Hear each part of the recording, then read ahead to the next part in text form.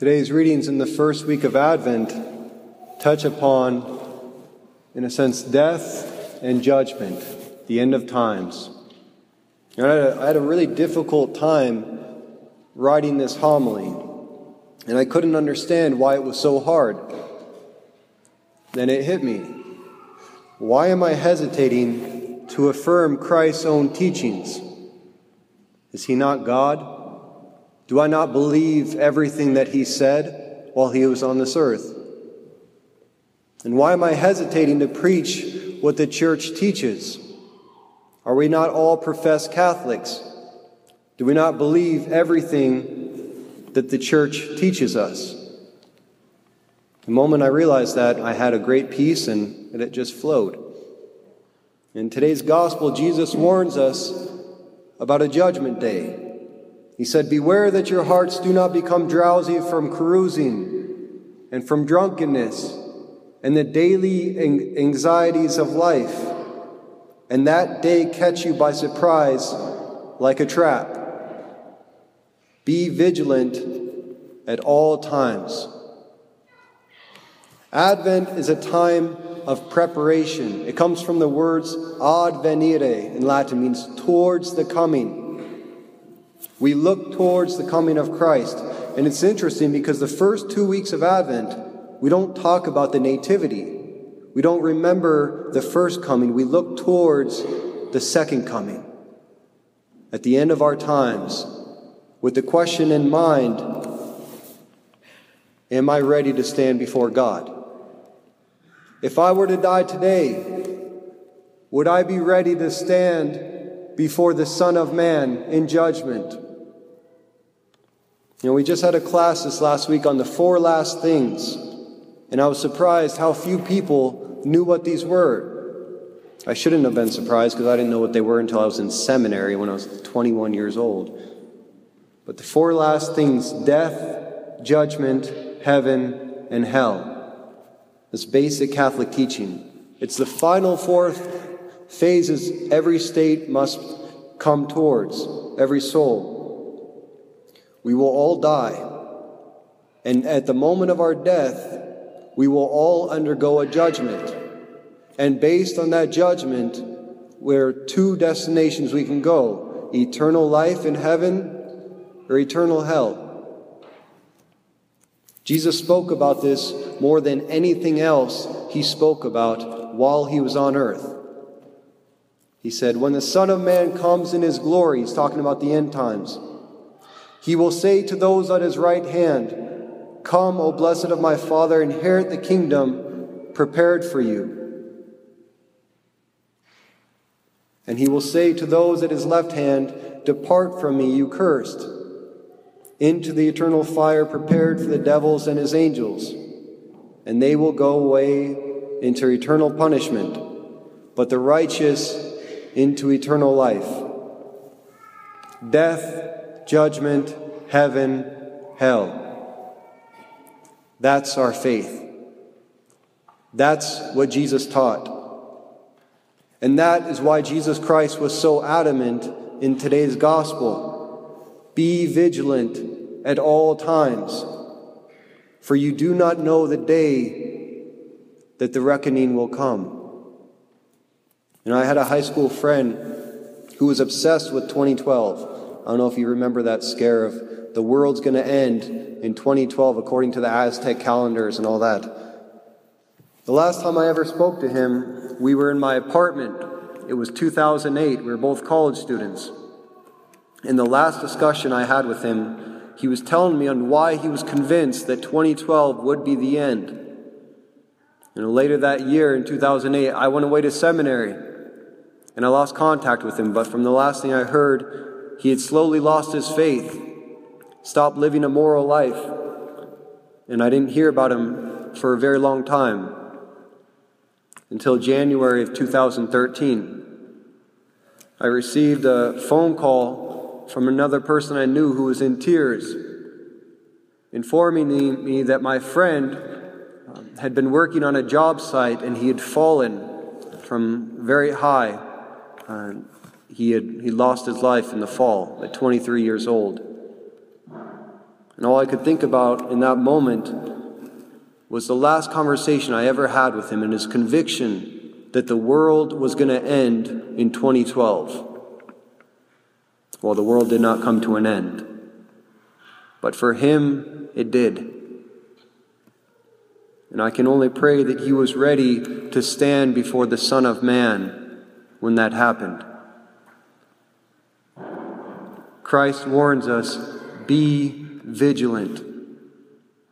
Every Advent, the church echoes his words in the first 2 weeks as we look towards the second coming.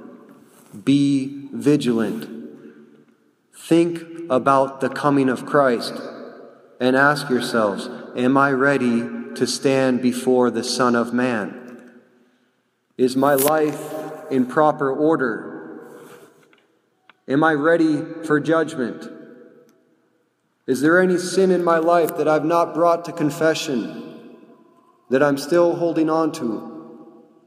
Is there any belief that I hold that is contrary to Catholic teaching? That is why during Advent we always have penance services, extra times for confession. It's a special time to examine our life and ask ourselves, looking forward at the end and saying, am I ready for the coming of Christ? Because if I'm ready now, then I'm ready to encounter Christ in the Nativity. That's the secret. If I'm looking ahead and ready to encounter him at the hour of my death, I can encounter him now when he is born into this world. I don't know if you've ever heard of a woman named Gloria Polo. She was a dentist who lived in Colombia, 24 years old, very beautiful woman. But on May 5th, 1995, she was walking with her husband and her cousin across the street when she and her cousin were struck by lightning. They were both pronounced dead on arrival. Her cousin did die, but she herself was resuscitated just a couple days later. But when she woke as a woman, not as the same woman that had been walking down the street just the day before.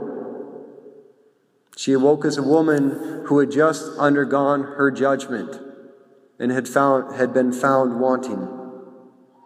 After she died, she relates that she felt she was falling into a darkness.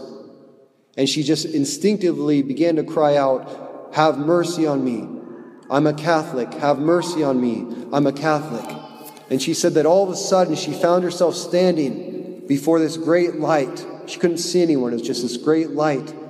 And the most beautiful voice that she'd ever heard spoke to her. Said, are you a Catholic? And she said, yes, I'm a Catholic.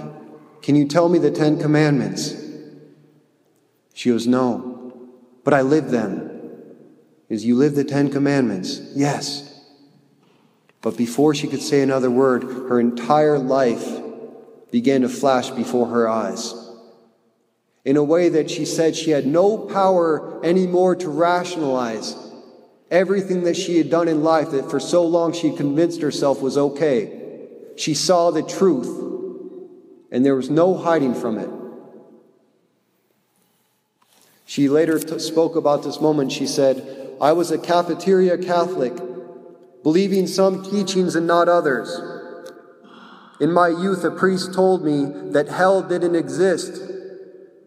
And I thought to myself, if there is no hell, then we all go to heaven. And thus, what do I have to be afraid of? After that, she stopped following church teachings.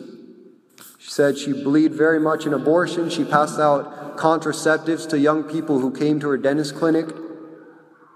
She didn't go to Mass on most Sundays, relationships outside of marriage. Basically, she was no different than any of the pagans around her in her life.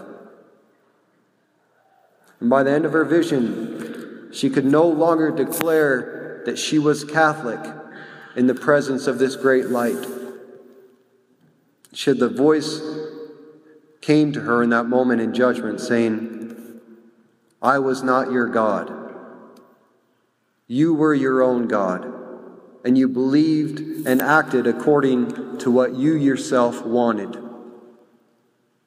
And her story is far too long to go into right now, and I invite you all to look it up on yourself. Her name was Gloria Polo. She was given a chance to come back to remind anyone who would listen of the reality of the judgment that we must all go through at the moment of our death, to call people to conversion. That's what Advent is all about. Looking towards the coming of Christ and asking ourselves, am I ready to stand before the Son of Man? Is there anything in my life or in my beliefs that are contrary to what Christ himself taught, what the Catholic Church professes? Now is the time for conversion. For as Christ says, be vigilant at all times and pray that you have strength to stand before the Son of Man, because he is coming, now in the Holy Eucharist, then at the hour of our death. And the most beautiful truth I live by every day is that if I'm ready to stand before the Son of Man, body, blood, soul, and divinity on this altar today, I will be ready to face him at the hour of my death.